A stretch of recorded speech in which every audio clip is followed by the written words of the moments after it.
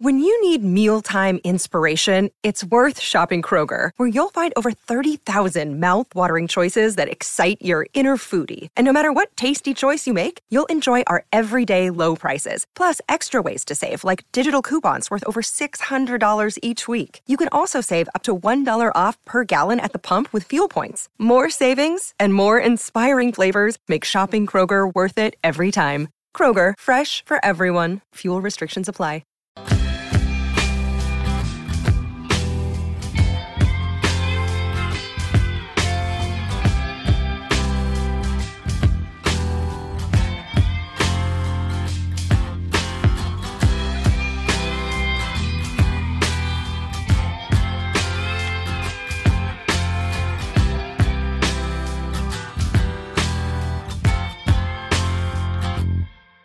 So how about them Battling Bucks? They're now playing 500 ball after an exciting 7-6 win to open up their series against the Boston Red Sox at Fenway Park. A lot of offense in the series opener, some pitching struggles, but then they kind of found their footing halfway through.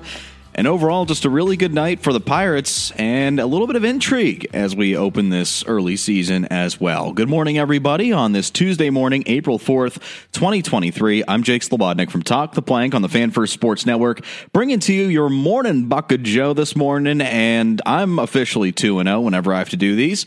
I took the opening day game they won, and now I am 2-0 following their win against the Bo Sox last night. But common theme between both games is that it was kind of nerve-wracking, if you think about it. And let's start off with a recap, and then we'll get to our thoughts as the show kind of progresses here this morning. So sit down, brew your favorite cup of Joe, and here we go with your Morning Buc of Joe for April 4th. We begin in the top of the first, and the Pirates, it looked like they were going to just explode on offense while shutting out the Red Sox all night long. Key Brian Hayes got off the schneid a little bit, hit a single right off the first base bag, and made it a 1-0 game that drove in a run. Then Canaan Smith and Jigba followed him with a 2-run double a couple hitters later to push the Pirates' lead to 3. It was good to see Canaan Smith and Jigba make good contact with the ball. I know Fenway's a little bit of a hitter's-friendly ballpark, but it was good to see Canaan Smith and Jigba start off strong last night against the Bo Sox. Maybe a little bit of familiarity with some of their prospects after being in the Yankees system, but either way, I'm happy to see it. And after Jack Sawinski walked the next at-bat, Rodolfo Castro struck out to end the early rally, which kind of hurt, but at the same time, you look at it, and Boston starter Cutter Crawford forced to throw 30-plus pitches in the inning. Just an all-around good inning by the Pirates hitters. Whether they got out or they got on base, they made Crawford work, and that's all you could ask him to do, along with putting up some runs.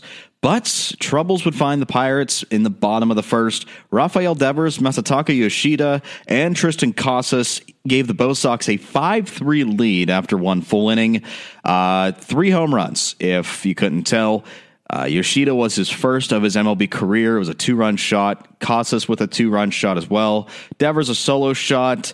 It was just an all-around poor inning by starter Johan Oviedo, reason being mislocations on his pitches. The home run to Casas was a misplaced slider. The one to Yoshida was a fastball that was telegraphed up and away, and he just drove that out of the ballpark. So after one full, it's 5-3. Kind of gives you the indication that we're just going to see a lot of offense, and that we did. We go to the top of the second. Brian Reynolds sparked another rally for the Pirates, garnering his first of 2 homers on the night to bring the Bucs within 1.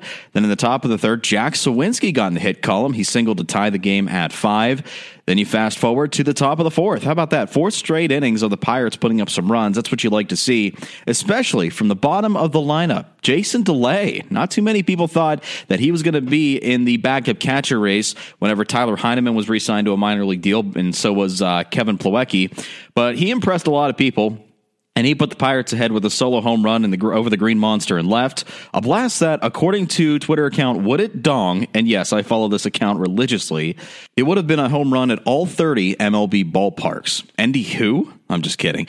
Reynolds then followed 2 hitters later with his second home run of the game to make it a 2-run lead for the Pirates, 7-5, heading into the bottom of the fourth. Pirates pitchers held them in check throughout the next couple of innings. And the game's final run came across in the bottom of the sixth thanks to a broken bat single by Red Sox outfielder Adam Duvall. That went to left field, dropped right in front of Canaan Smith-Njigba. But the Pirates bullpen, man, they turned in another strong performance. They locked down the fort for the remainder of the game.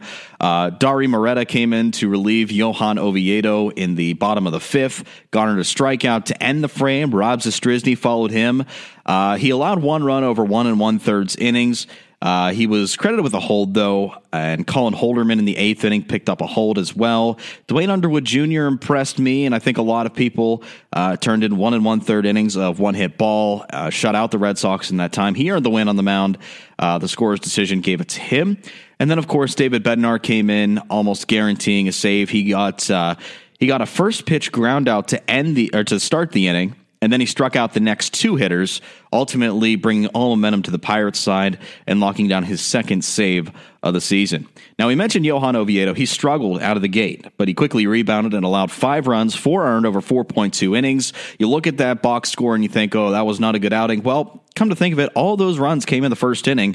So over the next 3 2/3 innings, he was actually pretty solid. Ran into some trouble a little bit, but didn't allow a run, which is pretty good. He also added 4 strikeouts and 4 walks, and manager Derek Sheldon, he was pretty impressed with how Oviedo collected himself after that disastrous first inning. He really did a nice job of settling in. Again, not an easy place to pitch.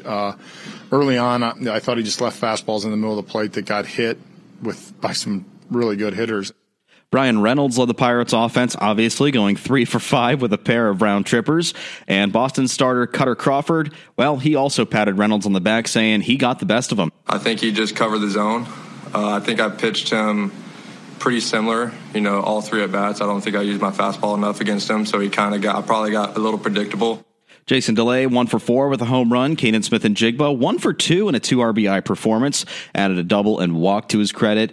And O'Neal Cruz, this has gone under the radar a little bit. He tallied a hit and now carries a 4-game hitting streak into Tuesday night's game at Fenway Park. Just an all-around complete effort for the Pirates. A lot of other players tallied a hit on the night and some walks. We'd be here all day naming them if we could. We are on a fixed time here. So let's get to our takeaways for this first game.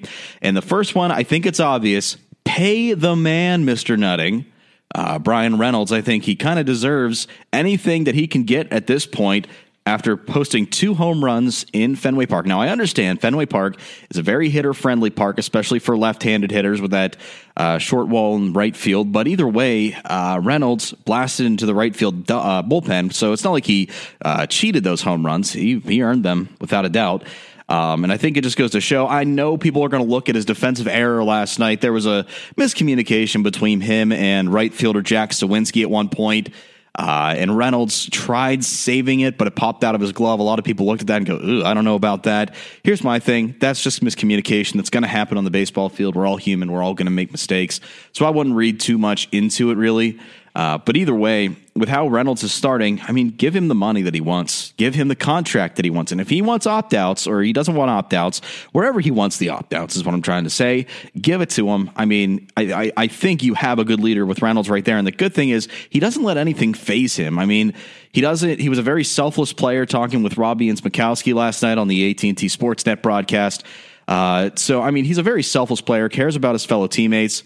I look at that and I think that's more than deserving of getting the contract that he wants, especially if you can work out a pretty good deal. Next takeaway, Oviedo's potential is still there. I don't want last night to be an indicator to people saying, hey, this is kind of an indication of what things could come, that Oviedo is not a proven starter. He's not going to be a good starter. I find that hard to believe. He had 1 bad inning. Yeah, he ran into some trouble in the next couple of innings, but he didn't allow a run. He kind of bounced back as well as you could possibly imagine, especially for a young starter who wasn't even projected to be in the rotation out of spring training.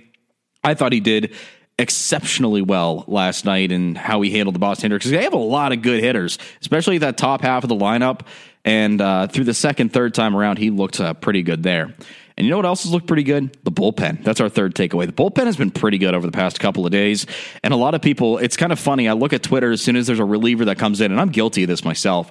People immediately go, Ben Cherington sucks at building a bullpen. Well, we're through 4 games, and they've actually been doing pretty well. And I'll give credit where credit's due. On our normal Talk the Plank episodes, I've been a big downer of Dwayne Underwood Jr., but I guess for what it's worth, he's been doing all right. Dari Moreta has looked pretty good as well. My man Robbie Zastrini he's impressed me too. And Colin Holderman, which brings me to our next takeaway, he could be a solid setup man. We talk about rebounding in a game and sort of bouncing back from kind of an ugly start, and that's exactly what Colin Holderman did. He was in the 8th inning. Red Sox threatened. There was the time run, maybe even the go-ahead run on base. And that could have been very intimidating to any other pitcher that could have easily got to their head. Colin Holderman, though, he was as cool as a cucumber and just absolutely went after the hitter and forced Adam Duvall to ground out into the final out of the inning. And if you saw the GIF going around on social media, him clapping, doing kind of like a gator chomp or something like that, you need that sort of composure if you're going to be the 8th inning man, because you realize you still have that tedious 9th inning, which you save your best reliever for last, and it's exactly what Derek Shelton did. But in that 8th inning, you need somebody who can go in and lock down the fort. I know last year was Will Crow. I think that's just because we had limited bullpen arms last year, limited quality bullpen arms is what I'm trying to say for that. But now that we have a proven and pretty good reliever in Colin Holderman, I think he's going to be a solid setup candidate for David Bednar. I'm excited to see what he can do. Next takeaway, Castro has to be on an early hot seat. I watch him, and this is just my personal opinion. Rodolfo Castro is very excited at the plate. I guess that's the best way I can describe it. Swinging out of his shoes on a lot of breaking pitches, not making a lot of contact. When he does, it's always a foul ball. It's not the greatest plate approach in the world by Rodolfo Castro. A couple strikeouts to his credit right now. And this inconsistency as the plate has been plaguing him for a while. So, I want to give more faith to him. But now I think time is running out. He's been given time and time and again to prove himself that he can be a quality MLB hitter. Hopefully it's just early season rust. But, we'll see if he gets put in the lineup again tonight. Maybe he can have a bounce-back game, but you never know for that. And then finally, our last takeaway, Boston has good hitters, so we need to take advantage of their pitchers for the next 2 games. Kind of saw that last night with Yoshida, Devers, Casas. Verdugo can break out. With these guys that are proven bats that can do pretty well at the plate, we got to jump on Nick Pivetta and Corey Kluber in these next 2 games. A lot of people may put their chips on Cutter Crawford blowing it for the Red Sox. They got their wish, but now we have to do it to the more seasoned vets. Corey Kluber, maybe. He didn't do too well against the Baltimore Orioles, so I think if our hitters can sort of take advantage of him, we'll be fine. It's Nick Pivetta I'm kind of worried about, that's a loaded statement, but I just feel like if we can come out tonight on this Tuesday night game at Fenway Park against Nick Pivetta and just put up a decent outing, I think we'll be in good shape for Wednesday's finale against Corey Kluber. I do think that we need to be a little bit more patient, because I like the fact that we worked Cutter Crawford to 30 pitches in the first inning on Monday night. Let's see if we can do that again, if we can get more patient, because we saw that in Cincinnati. We were patient in the opening day, and then as the series evolved, we weren't so patient, and it kind of killed us. And I also think that bullpen management is going to be a big factor. I think we kind of blew all of our quality arms last night.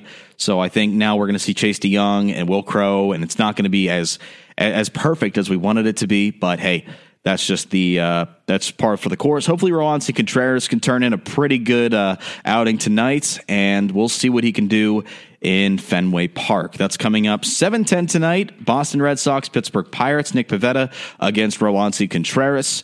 7:10 first pitch. If you're going to be listening on the radio, it's 6:45 airtime on the Pirates radio network. And Pirates pregame begins at 6:30 on AT&T Sportsnet. That's going to do it for this Morning Buck of Joe. The Pirates are 500, 2-2 in the early 2023 campaign. For Talk the Plank and your Morning Buck of Joe, I'm Jake Slobodnik here on the Fan First Sports Network. Folks, have yourself a wonderful Tuesday.